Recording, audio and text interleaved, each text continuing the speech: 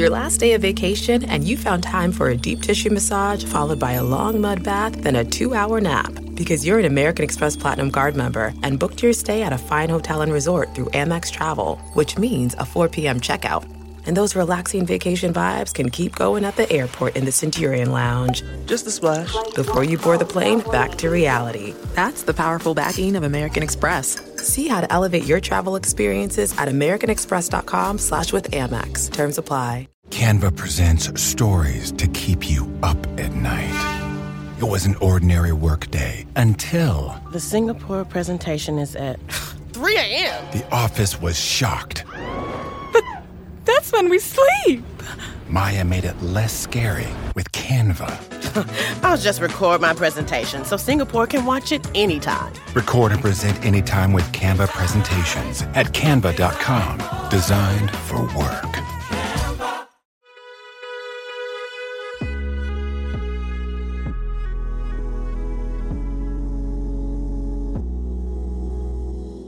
Hello and welcome to the Longform Podcast. I'm Aaron Lammer. I'm here with my co-hosts, Evan Ratliff and Max Linsky, who I can't see, but I trust that I remember what you look like. Hello. Hey, Aaron. Aaron, we're always by your side. We'll never leave. I can tell you exactly how long you've been by my side because the guest for this week's show was on Longform Podcast number 15. He is now back. His name is... Yikes. Yeah. I was like looking it up when I went to email him, and then I had to pause for like 2 weeks to consider the fact that there's a person who was on this show over 10 years ago. Just to ponder your own mortality? Just to ponder my own mortality. But he's doing something quite different now than he was then.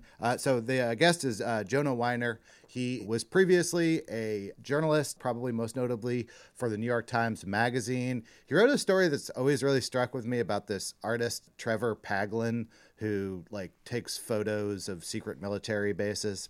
Anyway, in a career pivot while still doing that kind of writing, he runs a newsletter, which I really enjoy, called Blackbird Spy Plane. It is ostensibly about clothes, fashion, but it's a lot more than that. It's also about culture. It's written in a very unique voice, and I think approaches the idea of a community around a newsletter quite uniquely. And he's also someone I wanted to have on because he's built a real business around this. He has invested a lot of life in it.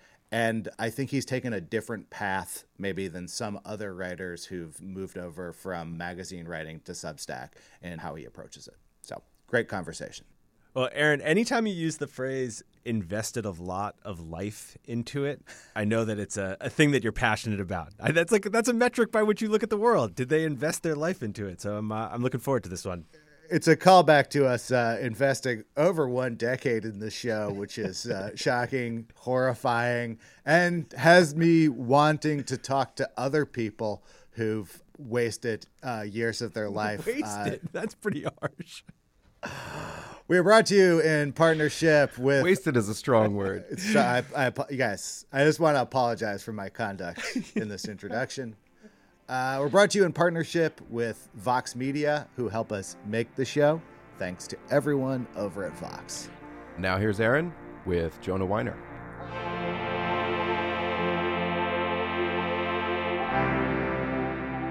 Welcome, Jonah Weiner. Hey, Aaron, how's it going? Okay, so the last time I talked to you, more than 10 years ago, you were mostly a magazine feature writer for places like New York Times Magazine, and you still are, but you are also now running Blackbird Spy Plane, which is one of my favorite newsletters. Oh, thank you. So I guess I'm interested, how did that happen? How did you go from point A to point B? It's almost as though a lot has happened in 11 years, huh? Take you back to it's midway through the Obama administration. You're a magazine writer. What made you want to do something on your own?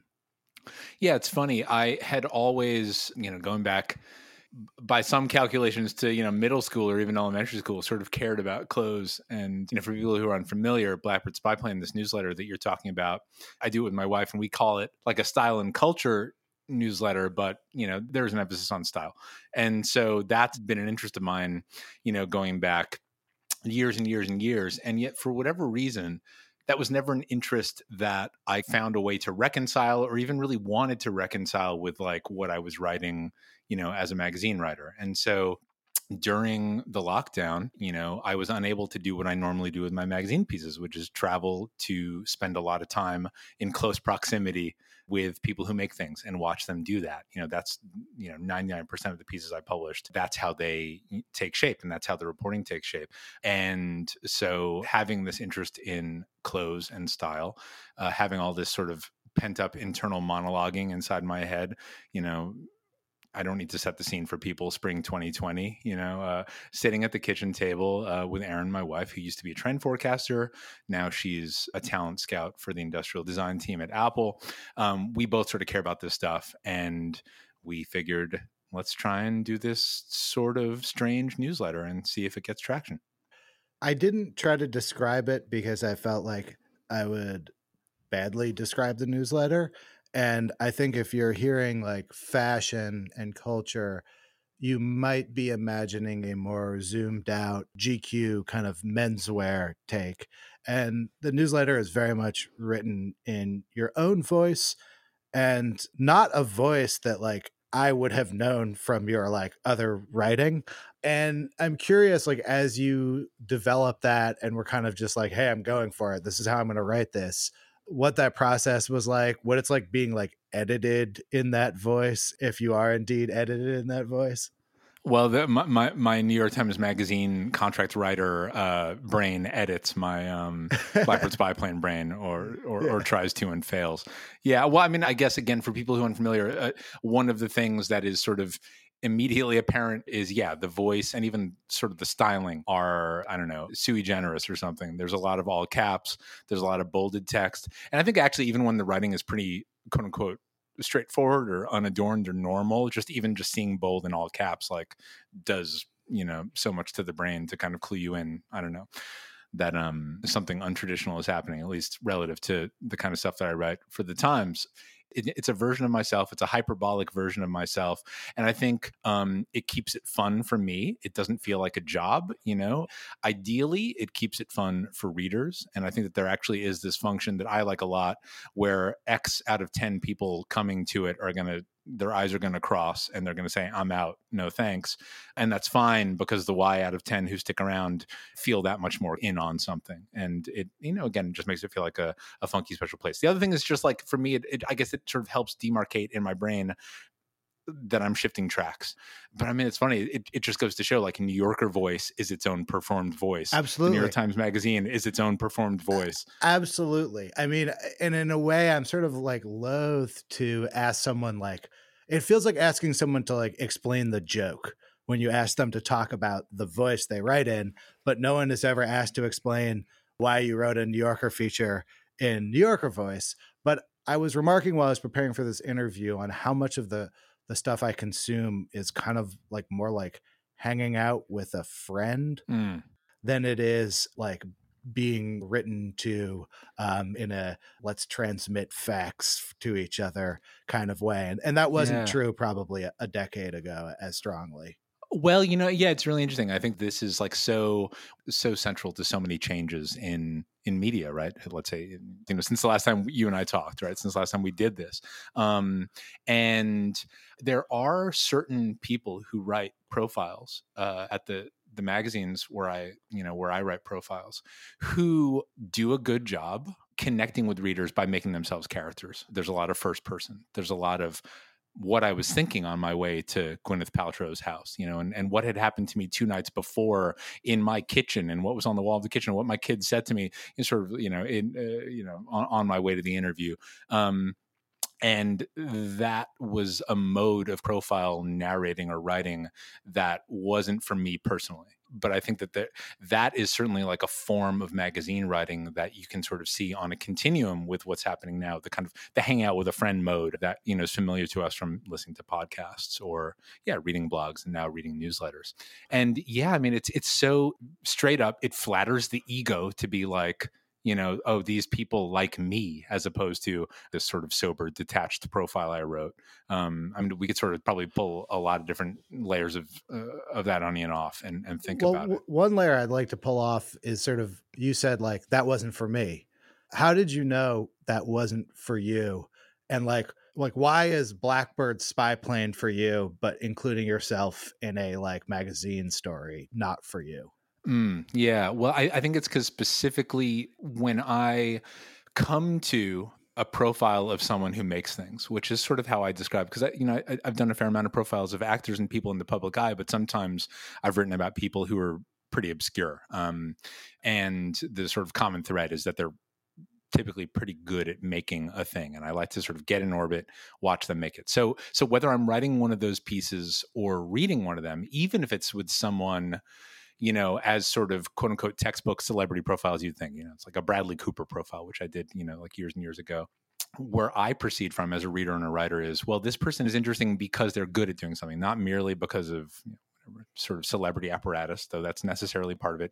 But for me, the profiles historically that I kind of like thrill to and get a lot out of illuminate something of a creative process and illuminate something about, how things get made and sort of creative puzzles and problems getting worked through. And so broadly speaking, that's kind of at cross purposes. If I pick up a piece and I say, okay, let me figure out why Bradley Cooper is where he's at now. There's a reported piece that'll tell you kind of industry stuff. But in terms of like a profile of an artist, I want to know when he plays the Elephant Man on stage, how is he approaching that role? And then how does he bring that thinking into, I don't know, whatever, The Hangover Part 3 or whatever it is. That's just kind of what I want out of it. I want craft, I want process. And so a writer talking about what they were thinking and the problem they had at the rental car counter on the way to meet him can make for something fun, but it's sort of at cross purposes with my ideal version of what I want out of a profile with someone to make something. Yeah, I identify with certain parts of that, like particularly in the feeling sometimes of like, what if there's only one of this? Like there's a certain threshold of great, but like perhaps not like mass media art. And sometimes when I'm reading something like an extended profile, I'm like, this might be it. This might be the only thing I ever learn about this person. And therefore I am sort of looking for a certain like density of craft details, really. If that's the person we're talking about, like, and that's very much like you did a profile of Michael Mann that I would sort of file under that. I think that's probably the only profile I've read of Michael Mann. And there's definitely like lingering details in my mind about the minutia of Michael Mann's craft. You said earlier that like some people are going to come and just be like, this isn't for me. When you find someone who it is for them, what kind of a journey are you trying to take people on? What do you go from there in terms of your thinking about the audience? Well, I guess I don't really, and this is a way to kind of like maybe circle back and answer the half of your question that I didn't answer before. If sort of the question was why not insert yourself into magazine writing, and then why do you feel a comfort with the newsletter? I mean, one voice pretends to or performs a degree of authority, which I'm not trying to do with the newsletter. It's held to a slightly less high standard than, yeah, this might be the one definitive profile of Michael Mann. I don't know. It keeps it bloggy, it keeps it casual, it keeps it chatty. So I'm not really thinking in any kind of overarching, authoritative, programmatic way about like the journey I'll bring that person on. It's really kind of like come hang out with someone who's enthusiastic about stuff and thinks about it more than he probably needs to. And that's it. Come hang out. Ironically, that gives you greater authority because like if I read like someone's like list of like, I don't know, 6 like shirts to buy for the Christmas series, and it's transparently a piece of branding. I guess maybe even just because I've spent too much time around magazine people, I can see the sequence of publicists and emails that generated this list. Totally. It's a very different thing than reading from the perspective of someone who has a true enthusiasm and passion for something that exceeds my own, but I can identify it with the things that I care about that much. What have you learned about sort of conveying that enthusiasm and conveying those details and like what people actually want to hear about what you're enthusiastic about? Well, yeah. First off, like just to hang off something that you just said, like, yeah, I mean, we don't accept gifts. We don't take any money from anyone except for subscribers, and that keeps the kind of like proposition very clear in our heads, and I think it keeps it pretty clear in readers' heads too. That yeah, I mean, as you said, you don't need to have worked at magazines to sort of like essentially, I don't know, conjure up that chain of, literal or, proverbial like PR emails that led into the 5 t-shirts that we can't stop thinking about type listicles. I mean, that like anyone now encounters something like that and just like feels like spawn. There are all kinds of incentives and reasons at a fashion magazine for people, the individuals making that magazine are proceeding from expertise and enthusiasm, but there are all these other things in the business that are just going to manifest in shit that those people don't actually think is cool, showing up in the pages of their magazine. And so like, yeah, one clear proposition with a newsletter is just like, if it's in here, it's because we like it, right? So that's like something that is worth stressing, because selling out is an antiquated notion. Maybe that's actually like an outdated phrase. Maybe selling out is as a kind of like thing to pillory and be wary of might be enjoying some kind of qualified comeback. I don't know. Maybe it has been over the last few years, but broadly speaking, anyway, yeah, that's important to us, because I think a lot of people might sort of, without reading a little bit, might assume like, oh yeah, this is just going to be have a bunch of affiliate links. And to be precise, we do, like when we link to eBay, like one vintage sweatshirt that we found will often stick in like eBay affiliate links, but that's not like, hey, here's the greatest toaster on the market right now, and we're going to sell 10,000 of these and see a cut off that. It's like 30 cents. I mean, it's interesting because it's not like some form of corruption that I draw the distinction between those two things. They just feel different. Like, yeah.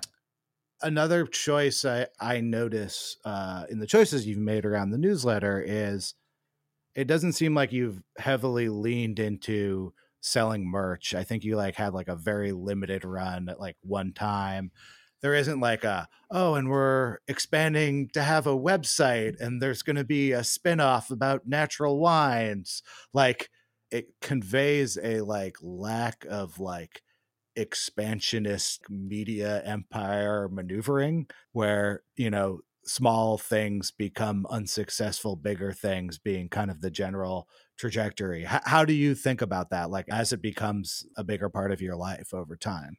Oh yeah, totally. Well, I mean, yeah, we've done a couple. There's one initial like T-shirt thing where I made a drawing that ran on some screen printed T-shirts, and then there was another one I dropped maybe like a year after that, and that's it. Limited, like there's no restock. It's not like an internally stocked store. That's nice because I mean, yeah, it makes dough, which is cool, but also it sort of creates these souvenirs of a thing, and in a newsletter that is often about sort of like physical talismans that we sort of imbue with whatever stories or affection or love. It's nice to create sparingly some physical talismans. But that said, yeah, like it would just sort of depress us, especially just like, I don't know, there's just so many fucking clothes out there. And we of course are like excruciatingly like familiar with that. And it can be depressing to contemplate the kilotons of like cotton and what went into those, just choking the supply chains right now, and stores and sale racks and landfills, etc. So that, we can spiral out, and we are on the side of not doing that. To the other point, yeah, I mean, I'm kind of an idiot generally speaking, but certainly when it comes to like questions of finance, but it's like, it's a VC thing, right? It's investors who want to see a certain return on something, who are going to, encourage something to grow and grow and grow and kind of get as big as it can. And I think sort of from a user end, we all have the experience of encountering a thing that is relatively small, that does a thing we like. And that could be an app, that could be a podcast, that could be a clothing company, I mean, whatever it is, a small thing that does a thing we like. And then we sort of inexorably find ourselves liking that thing less because they start doing a bunch of other things and not doing the thing we liked as much. And it could be simple as like, oh, I found this pair of jeans from the small brand, and then they get big and suddenly like the denim they use is different and they don't feel as good. So it's nice to just have something that, and this is about this kind of Patreon, Substack kind of crowdsource, funding model time that we're in now, where the proposition is always as simple as people pay $5 a month for it. And it just keeps it so simple. We don't need to think about doing a bunch of other stuff. We also just sort of err on the side of saying no. It's just sort of like how we're disposed, almost just sort of reflexively. So that's another part of it.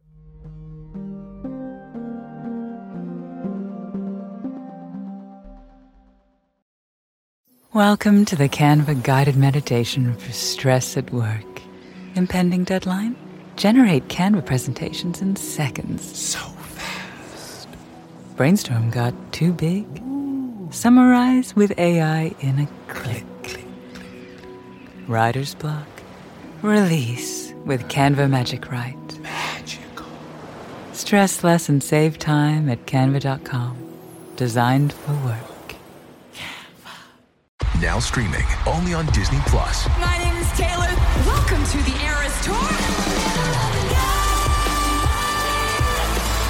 Experience Taylor Swift's record-breaking Eras Tour. Does anyone here know the lyrics? Taylor Swift The Eras Tour, Taylor's version. With 4 additional acoustic songs. Now streaming only on Disney Plus.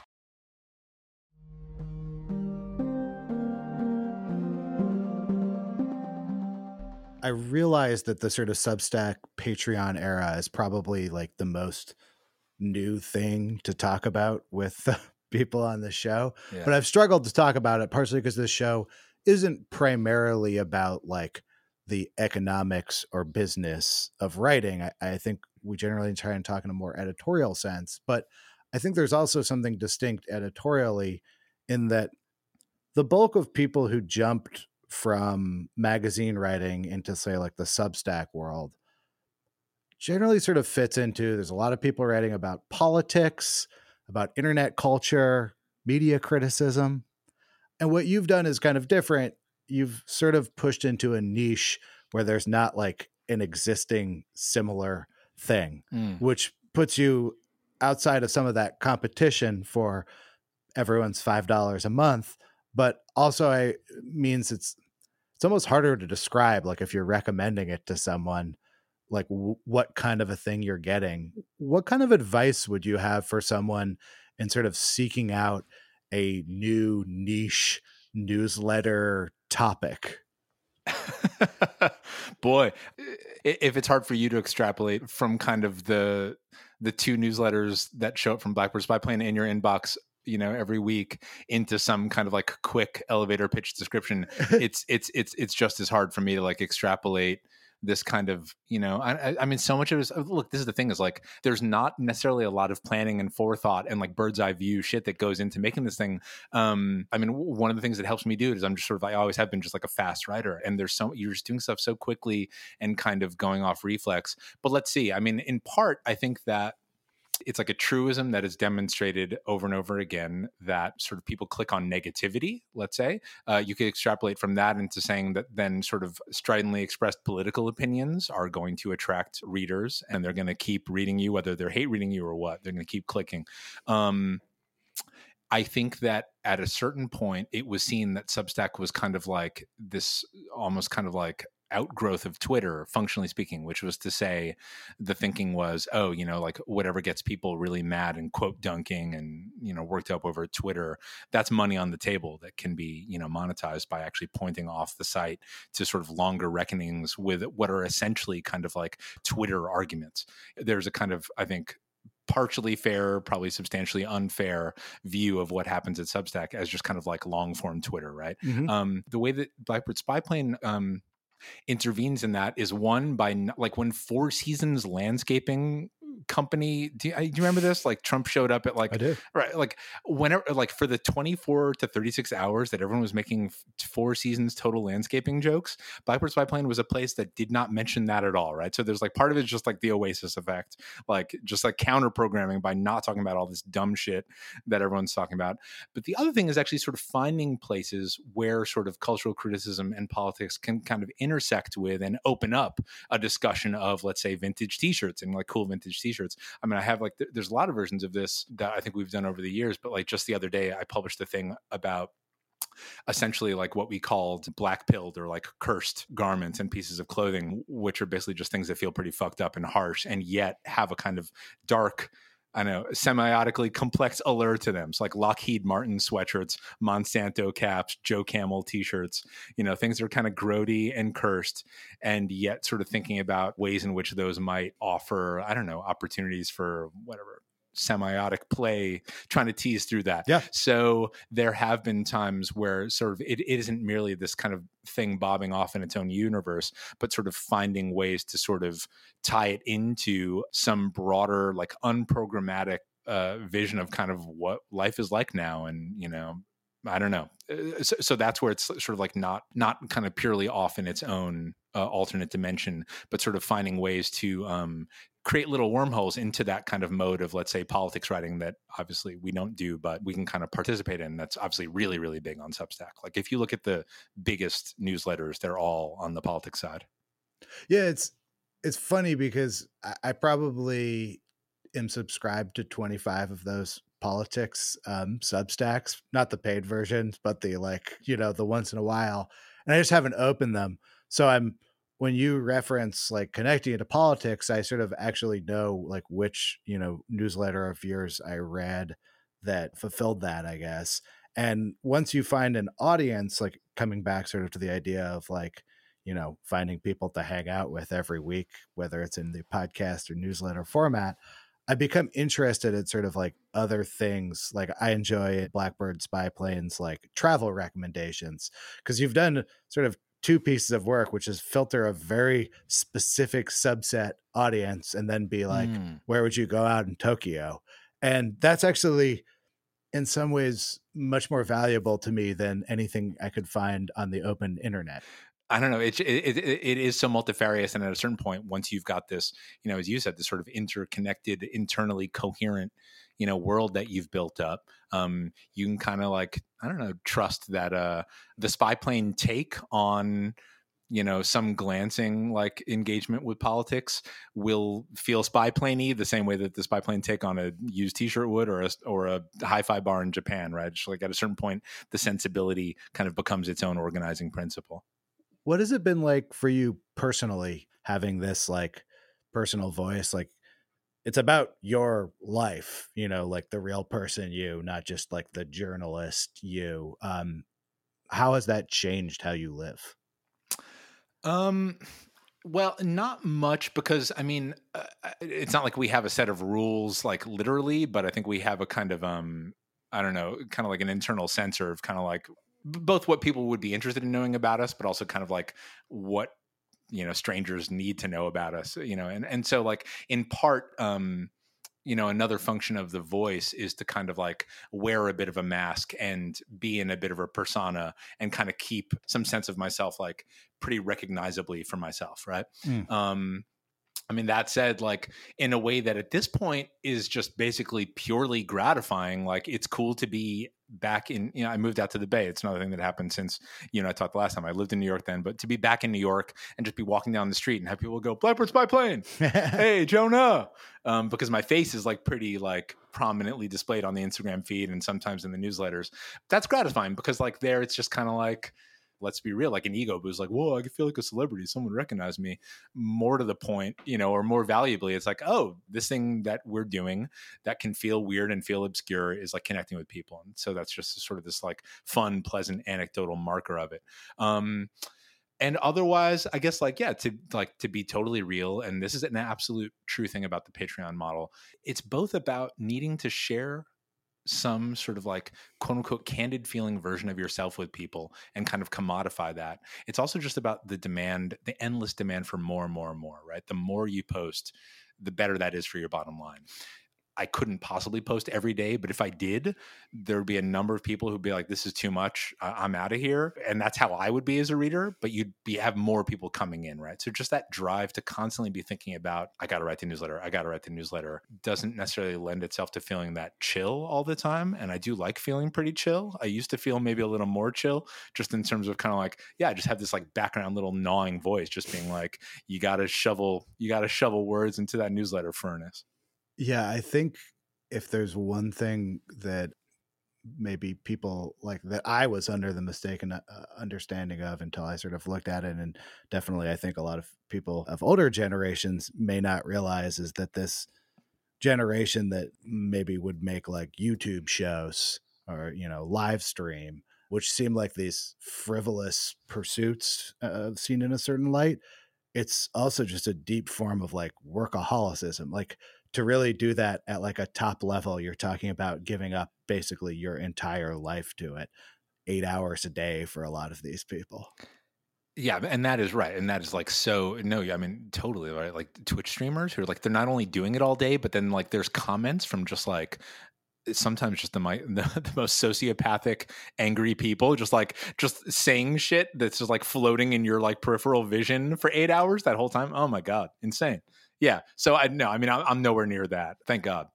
One thing I've noticed in a few interviews you've done is that you're pretty openly against the idea of revealing how many subscribers the newsletter has. Oh yeah. Tell me about your thinking on that. It's just as simple as like mystique preservation. Yeah, it's just cool to have the thing. I mean, I don't know. I remember when I was working, when I got my first job out of school, it was at a music magazine. And if you tell someone this album sold 100,000 copies in a week, I don't know. Does that feel like a lot or a little? It sort of depends, right? A lot now, a little then.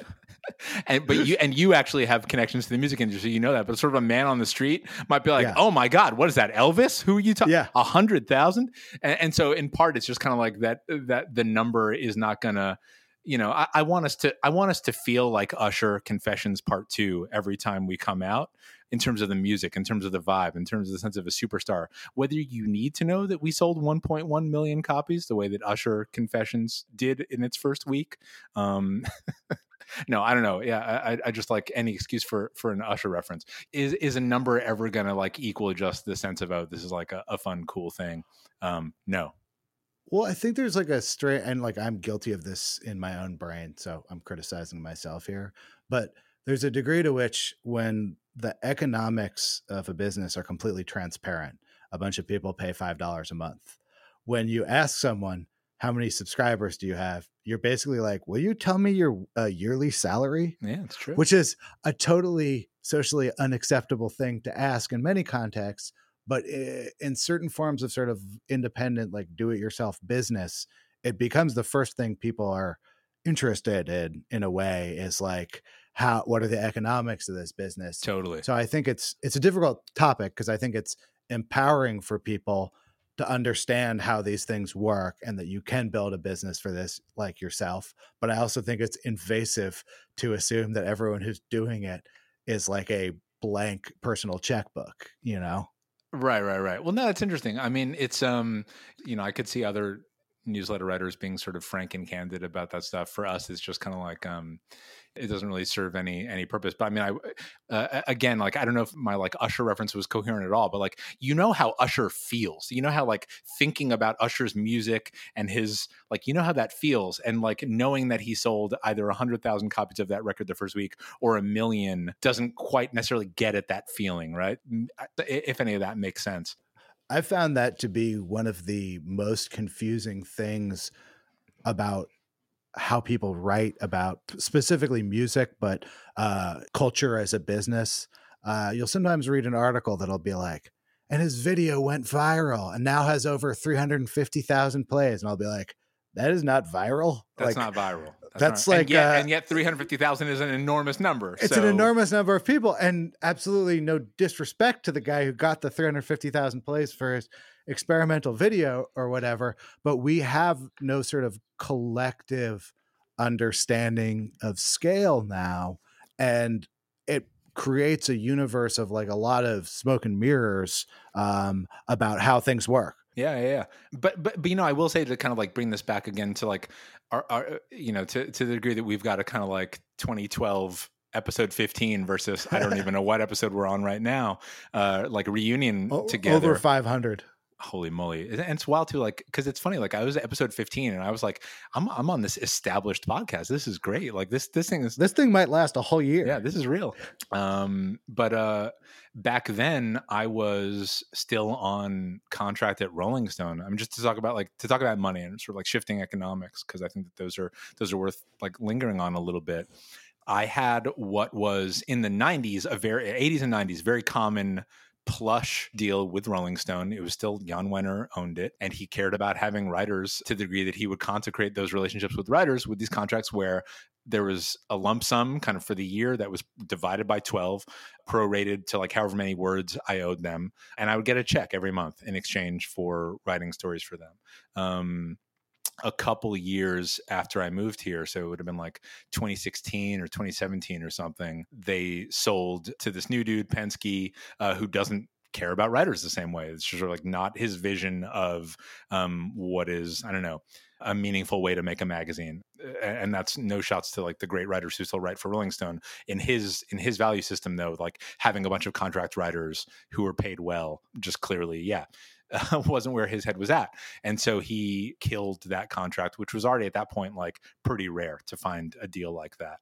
And I think that, like the more that basically, I don't know, I there's going to be a lot of PR talk about how Patreon and Substack kind of quote empower writers and things like that. I think that there's some grain of truth to that. And there's also, the same kind of, I don't know, broadly speaking, you can think about when Radiohead put out In Rainbows and they said, you'll pay us what you want. And people said, oh, this is going to revolutionize things. This is the paradigm. It's like, well, that's Radiohead. There's only so many Radioheads who can kind of let people pay what they want for an album. And, there's only so many Matt Taibbi's. There's only so many Glenn Greenwalds kind of in this, newsletter moment who are doing well. But I mean, you certainly see, all these incentives and pressures to just like, when you think about not just contracts getting canceled, because I was like relatively very fortunate to have a contract like that, even, that far into the 2000s. When you just see what magazines and publications are trying to get away with paying people, like no wonder you're seeing this mad rush to try and, go directly to readers and, eke out some dough that way. And the cool thing is, like $5 a month adds up really fast. You do continue to do magazine features now, though. You still work for New York Times Magazine. Are you choosier at this point about what you do because of the newsletter? Like, how do you balance between those two career paths? Yeah, well, I mean, it's so important for me to still do magazine writing, and specifically at the Times Magazine, I've had a great relationship with my editor, and so that's meaningful for me to kind of keep doing that. Also, it's just like a kind of writing that I really love. I just love being able to write 7,000 words about Michael Mann, where I hang out with Michael Mann and write how he makes a movie. That's something that the newsletter can't replace. In terms of pickiness, I mean, just like on one level, just in terms of like there being only so many hours in the day and the newsletter being fairly demanding. Like I can't say yes to as much as I used to. So it has to be something that's, I guess both going to feel fun to do, but also like have a chance of resonating with people, because I think that that's, there's this strange feeling as a writer, certainly a magazine writer, print magazine writer, of publishing these things that you then don't necessarily hear much about. And maybe, 10 years ago, there was like this ecosystem that you guys were a big part of on Twitter for kind of creating a like feedback machinery for that kind of writing. That's dissipated. So there's this kind of like publishing out into the void sense that obviously you don't get when there's so much feedback of a kind of quote unquote community around a newsletter or something like that. So when I publish a story now, I mean, there's no guarantee that people were going to care about Michael Mann, but I kind of had the sense. And before that was like a Bob Odenkirk story. Before that was a Seth Rogen story. I'm sort of like people who I'm interested in, but also who I have a sense a lot of other people are interested in too. But just keeping it real. It's just like, if I'm going to spend 3 months on a story now, you kind of like, you sort of want to maximize the chances that people are actually going to give it a look. When you do the interviews for Blackbird's Pipeline, you're sort of interviewing celebrities from like two completely different places and viewpoints, voices. I'm curious, like what doing interviews in kind of the newsletter voice is like. How do you sort of announce to people like it's going to be this kind of an interview, not that kind of an interview? Yeah, right. Like there's this other component to the newsletter that is me interviewing people in the culture. Sometimes they work in fashion, but sometimes they're musicians or actors. Sometimes it's people I've written profiles about and stayed in touch with. And the concept there is essentially they tell me about a special thing they own that has some story behind it, not a mass-produced thing, so a memento or a garment or design object, a curio, something else. And they say, here's the story behind this thing. And ideally it's photogenic because we publish photos. A lot of the voice in those interviews that you're talking about gets added after the fact. I mean, as you can hear, I don't talk the way I write the newsletter. So I kind of conduct the interviews with people the way I'm talking now, and then just sort of like make my questions just dial up the spy plane filter in post once the interview's over. But yeah, no, I mean, honestly, like those interviews like really easy sells to people because it's tell me something about a thing you love that no one's ever going to ask you about. I mean, that's a pretty like quote unquote safe space to invite someone into. And, you know, they're probably more wary about an interview with a New York Times, you know, writer writ large than they are with an interview with a newsletter about something they love, you know? It was really fun hanging out with you. I wanted to do this interview because I feel like I spend so much time with your voice. I wanted to hang for an hour, and it very much lived up to what I imagined it could be. So thank you so much. Oh, thank you. No, that's so cool to hear. And, you know, I mean, to go out on like one final idea, something that I'm pretty careful about trying to not kind of exploit is this notion of the parasocial relationship that you create when you're writing in the first person, often about, you know, relatively intimate things, and pretty relatively in our case, because it's kind of like the intimate thing would be like how I feel about a sweatshirt or something. But yeah, when you create that kind of relationship with people, like I'm very like careful not to like sign off emails like love you guys, like I don't love you, I don't know you. That's not actually how love works. And there is something that can get so manipulative about that we see elsewhere, especially when there's like a $ attached to me doing that kind of manipulation. But that said, it is so nice, like whether it's talking to you again and hearing that from you, or even just like bumping into people on the sidewalk and talking to them for 2 seconds, like that is cool. It often is fun hangs because people are cool. And it's like a paradox at the center of the newsletter is that it is this digital thing. It doesn't exist physically. It's not a series of in-person events, right? It is an electronic mail newsletter that shows up in people's inboxes. And yet one of our big things is like, social atomization sucks. Isolation sucks. There are all these kind of like cues in the culture right now that are just telling us stay indoors, pay people to bring you shit, binge shit, don't go outside, order everything, order your books, order your food, order your groceries. We're an extremely like go outside and talk to people digital creation. So those sidewalk encounters are really nice, you know, for that too. And podcasts like this are as well. So thanks for having me. Cheers. Thank you.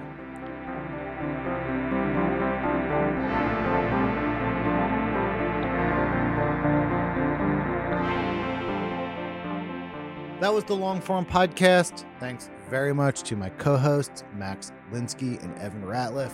Thanks to our editor on this episode, Susan Peterson. Thanks to everyone over at Vox. We'll be back with a new episode next week.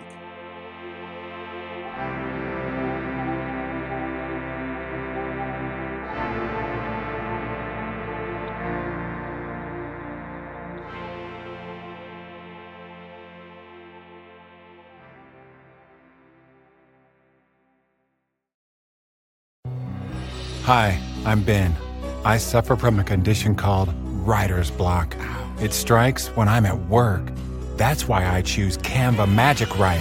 It works fast, generating text in seconds, thanks to AI. Common side effects include increased productivity, compliments from coworkers, feelings of satisfaction. Now I can say bye-bye to writer's block. Ask your boss if Canva Magic Write is right for you at canva.com, designed for work.